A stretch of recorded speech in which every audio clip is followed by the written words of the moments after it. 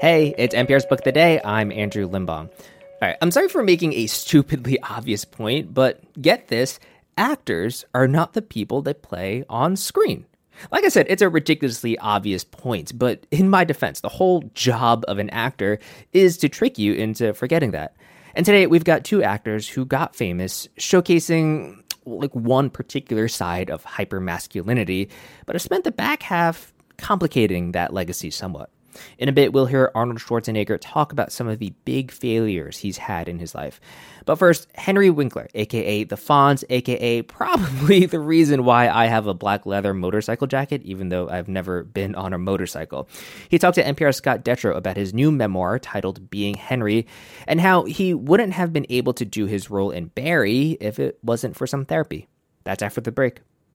This message comes from NPR sponsor Progressive Insurance, where drivers who save by switching save nearly $750 on average. Get your quote at Progressive.com and see if you could save. Progressive Casualty Insurance Company and Affiliates. National average 12-month savings of $744 by new customers surveyed who saved with Progressive between June 2022 and May 2023. Potential savings will vary. If you were born after, say, 1990, when you think of the actor Henry Winkler, you probably first think of Barry Zuckerkorn, the incompetent lawyer on Arrested Development. What are we doing here? What's the plan? The plan? You're our lawyer. It's a figure of speech. Or maybe the acting teacher Gene Cousineau on the HBO dark comedy Barry. Now look, you're in a shell. You need to break out, and I've got the perfect antidote for you. You're going to play Blake in Glengarry Glen Ross, the movie. Here's my only direction. Let the cat out. But for those of us born before 1990, he will always be Arthur Fonzarelli, a.k.a. the Fonz, on Happy Days. Because I'm the Fonz, huh? Hey, hey, hey, hey. What does that mean? The incredible story of how Winkler got that role is just one part of his new memoir, Being Henry. And before we started talking about his life and his career, I asked him to read from his book about the moment Winkler became the Fonz. I'm in Hollywood for 1 week, and I auditioned for a new series. So how was I going to accomplish this? I had no clue. Then I opened my mouth, and something very odd happened. What came out was a voice that was not mine. One I actually never heard before from me. Deeper, lower, in my chest than any other regular speaking voice. Assured, authoritative, rough around the edges. So I pointed to Pasquale. I said. That scene, first of all, it's just amazing to get a sense of going to be present at the creation for such a big pop culture moment. But it gets to so many themes of the book. You were so comfortable and self-assured in character, particularly this character. Why do you think that was so hard as you think back on it with all of that work that you've done? Because objectively, you were cool. You were the Fonz. But that was acting. I was just being who I wanted to be, not who I ever thought I was. Yeah. You know, people sometimes say there's no such thing as an overnight sensation, but you truly were. You went from couch surfing and awkwardly staying too long with friends in LA as you scrambled for auditions to suddenly being the center of a cultural phenomenon. That must have been so startling. I have to say it was startling. It was fun. And I made an appearance in Little Rock, Arkansas. After we filmed on Friday night, I flew there so I could sign autographs at the mall. And we landed like at 11:30 at night. And when I got off the plane, I walked back on the plane because there was a big party going on. And I said to the flight attendant, I said, excuse me, but there are lots of people and I don't want to disturb their party. Is there a way to walk around it? She said, that party is for you. There were 3,000 people in 50s clothing waiting for me to get off that plane. Wow. You do Happy Days. It's a huge success. But then the second half of the 80s and basically all of the 90s, you're doing producing work, you're doing some directing work. But you were in a real funk as an actor because people didn't want to put the Fonz in their movie, in their show. That must have been hard. Absolutely. When I did Scream, they said, all right, the director asked you to be in it, but we're not putting your name on the movie or on the poster. It was really bad. That's why I became a producer and tried directing. I wasn't getting work as an actor, which was the dream I've had since I was 7. And it was devastating. Self-consciousness and self-doubt were such a persistent problem for you. When did you realize that you needed to be a little more serious about your mental health? You needed to figure out why you had this self-doubt. You needed to talk to a therapist. About 9-10 years ago. I was still functioning as an actor, but my life was not fun. I could only relate to my puppies, my children. Stacy felt left out, my wife. And I found this incredible therapist. And I have to say, I say it in the book, if I were to give this doctor, this woman, a gift, it would have to be the size of a skyscraper. Because only by asking questions or saying, never answering the question, just saying, so, what do you think? What do you feel? What's the answer? Pushing me, prodding me. Yeah. That is the umbrella of the book. Starting being who I thought I should be and not wavering from that very tight structure because of fear that what happens if I change a little bit? What happens, oh my God, if this part of me comes out, to being a more authentic human being on the earth. I mean, I have to assume, no question, this helped you so much with your personal relationships and with your family, but how did it help you with your acting? Oh my God. Listen, to know yourself is to know the universe. I love that. It had to help on screen too, though, right? I want to be the most talented actor. I want to be Anthony Hopkins, but I could never have played Gene Cousineau without this latter part of my life journey. And that's not even hyperbole. I want to say definitively that is true.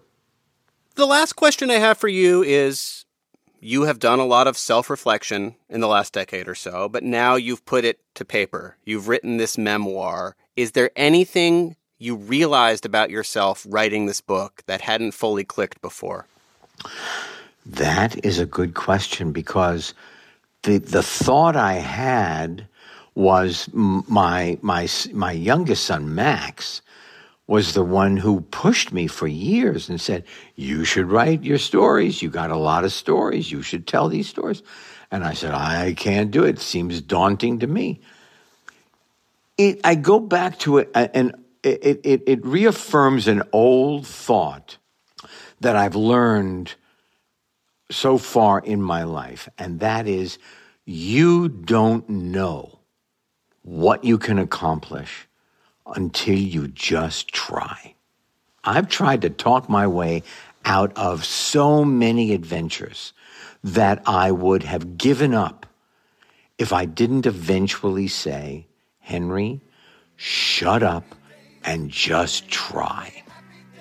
That was Henry Winkler. His new memoir is Being Henry, The Fonz and Beyond.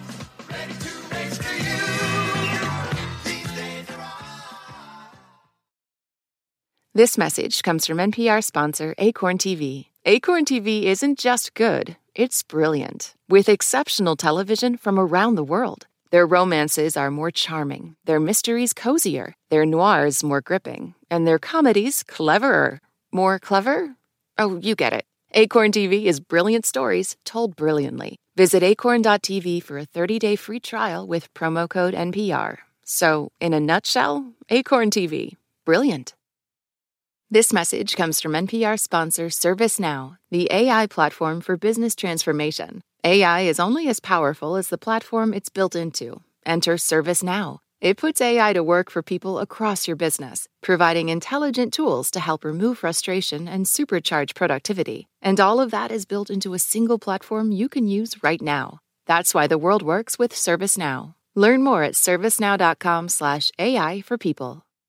This message comes from NPR sponsor Noom. Noom's first ever cookbook, The Noom Kitchen, helps you build new habits for a healthier lifestyle. Check out The Noom Kitchen for 100 healthy and delicious recipes to promote better living. Available to buy now wherever books are sold.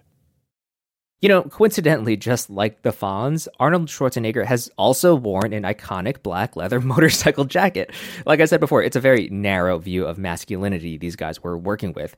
In this interview with NPR's A. Martinez, Schwarzenegger talks about the men in his life who promoted a different kind of masculinity, one that was focused on acts of service. He's delivered some of the most quotable lines in movie history. I'll be back. Hasta la vista, baby. It's not a tumor. That last one's Kindergarten Cop, in case you're wondering. Arnold Schwarzenegger went from champion bodybuilder to Hollywood action hero to governor of California. But before all that, he was just a working-class kid in Austria, desperate to get out. He credits two men with showing him the way. First, his own father, then later his father-in-law, Sergeant Schreiber. Schwarzenegger's new book is Be Useful, 7 Tools for Life, and he told me that the idea of being useful came early to him. It became such a big part of my life that even when I sleep in past 6 o'clock in the morning, I feel guilty because I hear my father's voice saying, Arnold, that's not how this country was built, by sleeping in. Be useful, do something. What are you doing now? But even at that young of an age, you understood what that meant? You understood the deeper meaning of what being useful meant? My father would make sure that I knew what it meant. Just to give you an example, I started bodybuilding with the age of 15. And my father would say, why are you lifting those dumbbells and barbells? Don't you think it would be better to just go out and chop some wood and shovel some coals for some poor people that don't have anyone? And therefore, you will get muscles. But at the same time, you're doing something useful. You're doing something for somebody rather than just for yourself and looking in the mirror at yourself and stuff like that. So he would make sure that you knew what being useful meant. How wide of a scope, then, does being useful need to be? Because I can imagine for you, Arnold, I think you'd probably have to be useful or feel useful to a lot of people than, say, I would. I mean, if I feel useful to my grandkids or to my wife, I feel pretty good about the day. It really depends on you. One thing we know for sure, that the majority of people really don't feel like they're useful enough or they are successful enough. And this is what this book is all about, to kind of like give people the tools. How can they go and become more useful? How can they become more successful? How can they become happier with their lives and with their jobs? So what I want to do is just let people know, if you take some time and create a vision for yourself, create a goal for yourself, and then chase that goal no matter how difficult it may be, life becomes kind of fun. Because to me, my life was always a lot of fun, even though I struggled a lot. Then I was, losing a lot of the battles and then winning some. But it was always kind of like spicy and exciting because I knew what I was chasing all the time. Arnold, you mentioned, losing some battles. Which battles did you lose? I think when people think of your life, they think that almost anything you've tried, you've been a success at. So which were the battles you lost? Well, I maybe was successful in the end. But I mean, to get there, one of the things that I talk about is not to be afraid of failure, because you're going to fail. When I was 19 years old, I was competing in the Mr. Universe contest, and I lost. I had movies that went in the toilet. I have had policy issues and referendums that went in front of the people that I lost. And of course, in my personal life, my marriage is a big loss. So there's a lot of losses and failures that I've had. And I think that it is important that we recognize that. But no matter what it is, I always had an exciting life and always chased something. And that made, to me, the whole thing worth it. I always felt I was enriched by the fact that I always knew where I was going. And then there were some things that were unexpected.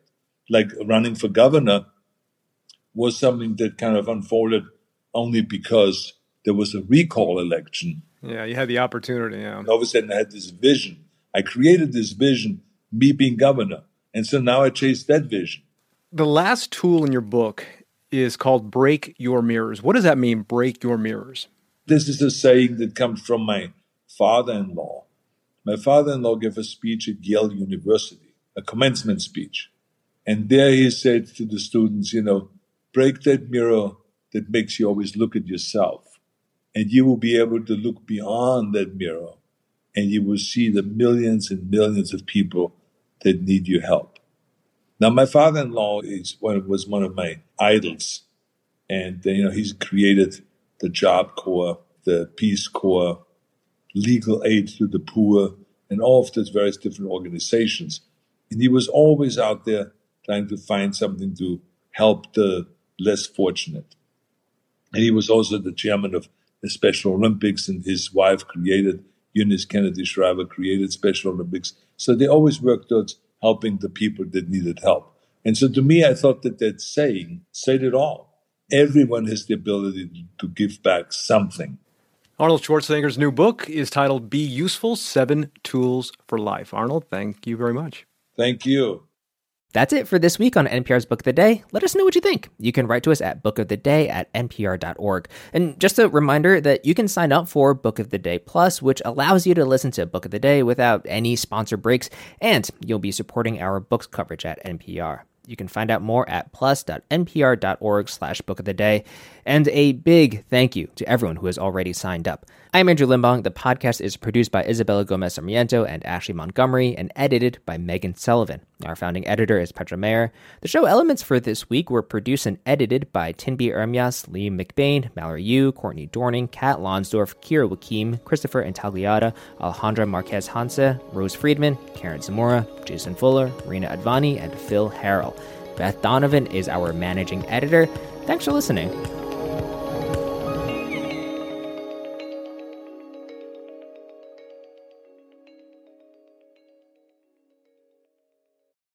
On Wait, Wait, Don't Tell Me, we have very important people on our show and then ask them about very unimportant things. Here's U.S. Treasury Secretary Janet Yellen.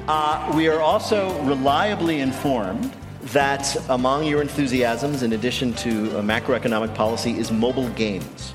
There is some truth in that. There's some truth in that. Join us for the NPR podcast that considers all the other things. That's Wait, Wait, Don't Tell Me.